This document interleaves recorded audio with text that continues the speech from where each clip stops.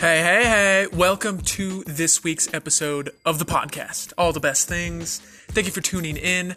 Hopefully you guys have liked all the content we put together for you up until this point. If you have, it's reflected in your subscription and your thumbs up in the videos.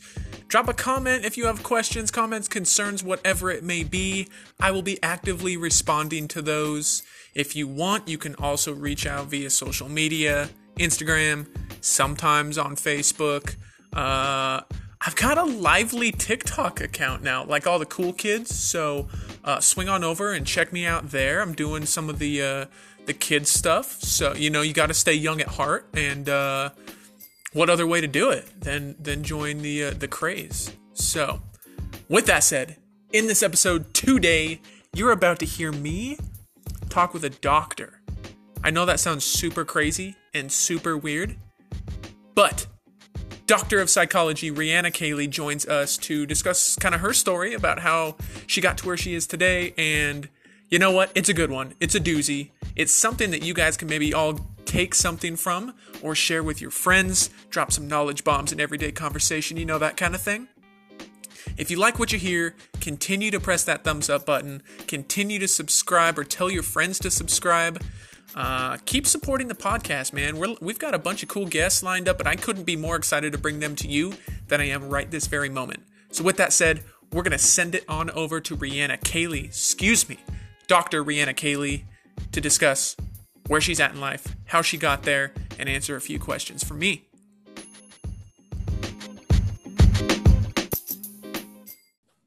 What's up, everybody? It's another episode of All the Best Things. Today, we have a very special guest on. She is now a doctor, and her journey's been a long one, and she's here to share her story and how she got to where she's at today. So please welcome to the show, Rhianna Cayley. Rhianna, welcome. Thank you, Jake. Thanks for having me. Yeah. So tell us a little bit. I messed that one up already. Dr. Rhianna Cayley. It's okay. Yeah, that's a new thing. How you got to where you're at and kind of your journey along the way. Sure. Oh my gosh. Well, you're right. It's been long. I just turned 30, and so I've been in school for most of my life. I've been in college since 2009. I had one break in between, but I've been in college since 2009. So it has been so crazy. Okay. So crazy. Excellent. Yeah. Let me start from the beginning a little bit and just kind of take you through. Absolutely. So you've been to a number of colleges for different levels of your education. Tell us kind of where you started and where you've recently just graduated from with your doctorate. Yes. So I started at Gonzaga University and have 2 degrees from GU. My first is in psychology, so my bachelor's in psychology, and then my master's degree is in marriage and family therapy. So I got those kind of back to back, and I loved GU. I didn't want to leave. And then, at one point in my master's career, I was like, there are some growth areas of mine that I need to work through. And I don't think I can get those needs met in Spokane. I think I need to branch out and go somewhere else. And that's how I found Tennessee State in Nashville. And their program had a lot of the things I was looking for and really needing, not really wanting to do, but needing to do. And so, applied, interviewed, got in, and was like, yep, here we go. I'm going to move across the country where I know one person and the rest is history. Right. And so then I was there for 3 years in Nashville, and then, going to school at Tennessee State. I worked at Vanderbilt University when I was there, and then just finished my last of internship this last year in Logan, Utah State. And now I'm at University of Idaho. Excellent. So how did you find out that psychology is kind of your passion, and how did you get involved in that realm of things, if you will? That's a really good question. So initially, I've always known that being in a helping profession is what I wanted to do, hands down, no questions asked. That's what I was going to do. I'm in a family of a ton of nurses and people in the medical profession. So initially, I wanted to be a nurse. I was going into nursing school and went through the process, and it was a real struggle. GU's nursing program is really hard. and I applied to nursing school and didn't get in. And I was Okay. like, what am I going to do now? And that's after going through like academic probation. Like it was a struggle. Mm-hmm. And then I was like, okay, so I have a choice here. My choice Mm-hmm. is either I can just keep trying to do nursing or maybe make a switch. And I think at that point, the biggest game changer for me was actually picking something that I genuinely wanted to do. I wanted to do nursing, but it wasn't something that was like this really, really deep, meaningful journey that I wanted. Mm-hmm. And so psychology is something that I picked all on my own. Okay. And that's it. I just was like, okay, I'm just going to take a risk. I took one class and I was like, okay, we'll just go for it. And then the rest is history. I just loaded up on psych classes my last couple of years at GU and fell in love with everything I was learning. And then I had one class in particular that pretty much changed my life. That's an attachment class, which influenced me to go get my master's degree and what I got my master's degree in, and changed my life. So Yeah. Excellent. And you're down at University of Idaho now? yes. What is your role on a day-to-day basis there in Moscow? It's a great question. Well, it's going to look a little different now that we're in a pandemic, so Sure, typically I'd be working with students in person, but now we're not seeing anybody face to face. So my primary role is actually in charge of psychological assessment. So looking at, ADHD, learning disorders, those kind of things and how that's impacting school. So I'll be doing a lot of that stuff remotely. And then I'll also be seeing some students for individual therapy and then other day-to-day things like outreach and other programmatic things that the center needs for the university. Okay. Gotcha. Very good. Very good. Quick question just from my end. Yeah. What was it like to go through the job search in a line of work that you're in during a pandemic? You touched on a little bit there. So honestly, I got really lucky because I applied right when, in the type of job that I'm in, you typically apply months before. So I think I applied in January and then interviewed in March, right before the pandemic. So I actually had that stuff kind of set up right before. And I was actually on campus here interviewing right when they were like, you probably shouldn't be shaking hands. You should be doing fist pumps and like little things. Yeah. And so honestly, I really hit it right at the right time because other people that have come since then had to do all Zoom interviews. So I got really lucky. I didn't have to go through a huge process where a lot of jobs were actually removed from the market. So I didn't have to deal with that, thankfully. So yes. Awesome. That's great. And I mean, everyone's kind of feeling the pressure, if you will, during a pandemic. I'm not trying to put you on the spot or anything, but where do you see things moving forward? I mean, just from your standpoint and expertise and moving forward with students on campus and things like that, is there something that you can share with us that maybe we don't already know? Oh, probably. So the biggest thing, and everyone I think knows this, but it's been really spotlighted with the pandemic, and it's just the importance of self-care. Yeah. That is an integral part of the job that I have as a therapist. But I think a lot of people now realizing this, like this is unprecedented. So we have to be able to manage expectations in a different way and not have the same expectations and not feel this pressure to produce. And there's opportunity to maybe get more stuff done, but the type of kind of trauma and stress that this is bringing is just showing how important it is for us to slow down and take care of ourselves. So I think that's been spotlight. Nothing new, but I think it's just really important. And you touched on self-care right there. I'm switching gears a little bit. I don't think in the intro we talked about you and your ability as a makeup artist. Tell us a little bit about how you got involved in that and where your creativity sprouts from. Like, where is it something that you've always loved, or for those watching, the stuff that she does is crazy, like Halloween tutorials and all kinds of stuff. I mean, how did you find a passion for makeup? Oh, well, my mom sold Avon growing up. So she always had tons of makeup laying around.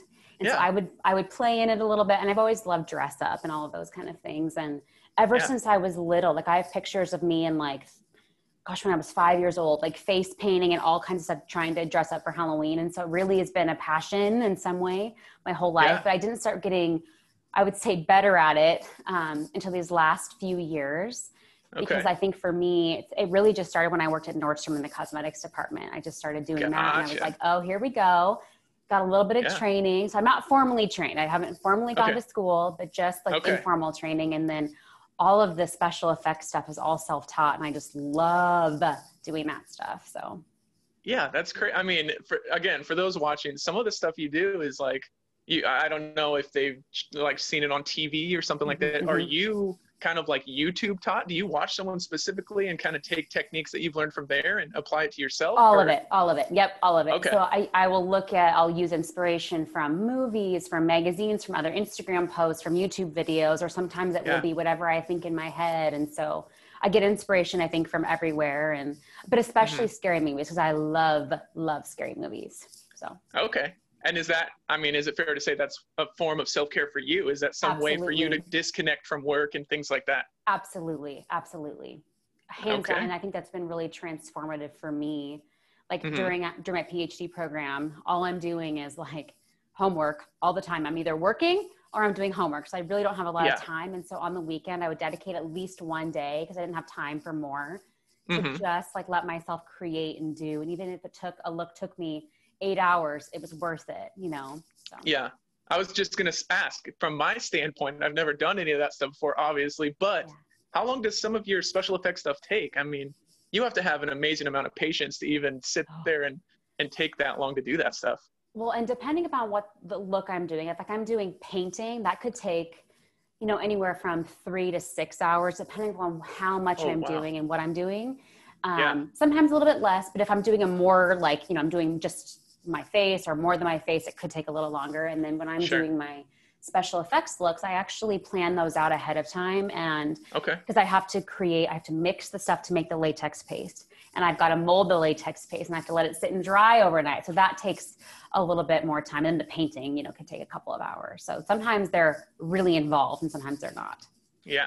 Yeah, that's awesome. That's awesome. Again, switching gears here. Yeah. You mentioned in the intro that you went to Gonzaga University. Yeah. For some maybe watching this that don't know, Gonzaga is regularly, I would say, in the top 8 programs for men's basketball in the country. Did you get to experience a little bit of the kennel craziness there? Did I? Yes. You were in the thick of things. Oh yeah, I camped out. I was at front row sometimes. Oh yes. Oh, very much so. Yeah. Where to go to Vegas. Oh, sweet. Where does your love for basketball come from? Oh, it's always been there ever since I was teeny. And, my dad played, and we're a basketball family. We've always grew up watching basketball, watching Michael Jordan, Larry Bird, all of them, just growing up watching them. And then from a young age, my dad got us, those tiny, like, what are they, like little Nerf basketball hoops we would play in the living room. My brother and I would do that. And I have a lot of boys in the family, and no one else wants to play with Barbies other than me. And so I'd go play basketball with cousins and different things, or Jake's friends. And so that's how it started. And then I was like practicing, and it wasn't too bad at it, and I really loved it. So it just kind of kept growing and growing and growing. Excellent. Yeah. I actually, for those again watching that may not know, I played basketball with your brother in college and stuff like that. So we played Hoop Fest a few years there, and it was crazy a couple of times, but it was awesome. But and that's kind of where we connected a little bit. Yep. Yeah. So we go back a little ways, but it's just great that you have the ability, and it's kind of impressive from my eyes anyway, that you can, point attention to your work, and your free time is something totally separate, and you can kind of work well to separate it all. So that's what a lot of people today, I think, struggle with. And me coming from like the fitness side of things and kind of working with people, not only physically, but sometimes I get into like the mental and spiritual things as well. I think, again, people just find it tough to separate work and maybe what they do on the weekend and things like that. So especially right now during the pandemic, I found that obviously stress levels are a little bit higher, and people tend to bring those stresses with them to work or with them back home. And I'm sure you've seen the ramifications of that. Like, so it's crazy. And I appreciate that you're able to share with us your story and all your different interests and stuff. So it's awesome to connect with you there. So, moving forward a little bit, basketball at like the collegiate level, Division I and things like that may not be happening this year in the same sense that it has in years past.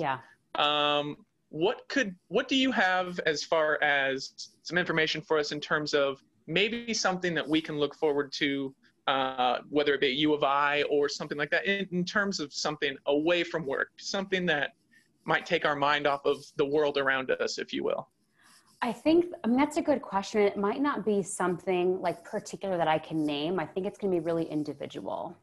Yeah. I think when we're in a major struggle like we're in right now and finding kind of meaning and purpose and a lot of things we used to find meaning and purpose in, like it's basketball, sports, whatever it is, when we don't have those things, we have to look for that inspiration and those like feel good feelings elsewhere.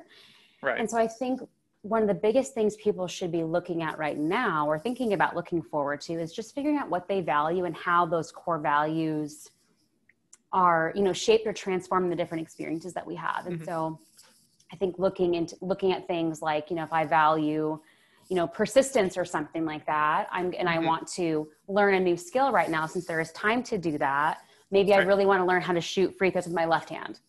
Right. So, you know, and I value persistence. So really trying to commit to doing something every day and watch yourself grow and transform and get really good at it. I think that can be really meaningful during this time when we don't have all those same things we used to have. Absolutely. Absolutely.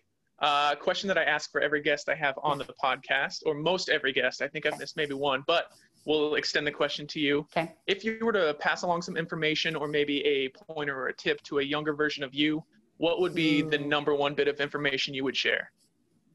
Oh, that's a really good question. I think the biggest thing is learning and being okay with living in the present. Okay. And not thinking so much about or ruminating, you know, on the future and like things that can happen that we don't have control over, especially right now. We can't think about a lot of things in the future because we just don't know. And living more presently and doing things day to day that make me feel more, you know, fulfilled day to day, and finding meaning in little things I'm doing each day. I wish I would have had that. It would have made some of my undergraduate experience way less stressful. Even like pre-college, like just learning how to be a little bit more present and patient. Okay. I love it. I love it. And lastly, before we kind of send you on your way, I know I'm taking up a little bit of your afternoon, but what is some information that you would share with maybe someone who's looking to go down the path you did with education and get into the field of work that you currently are in?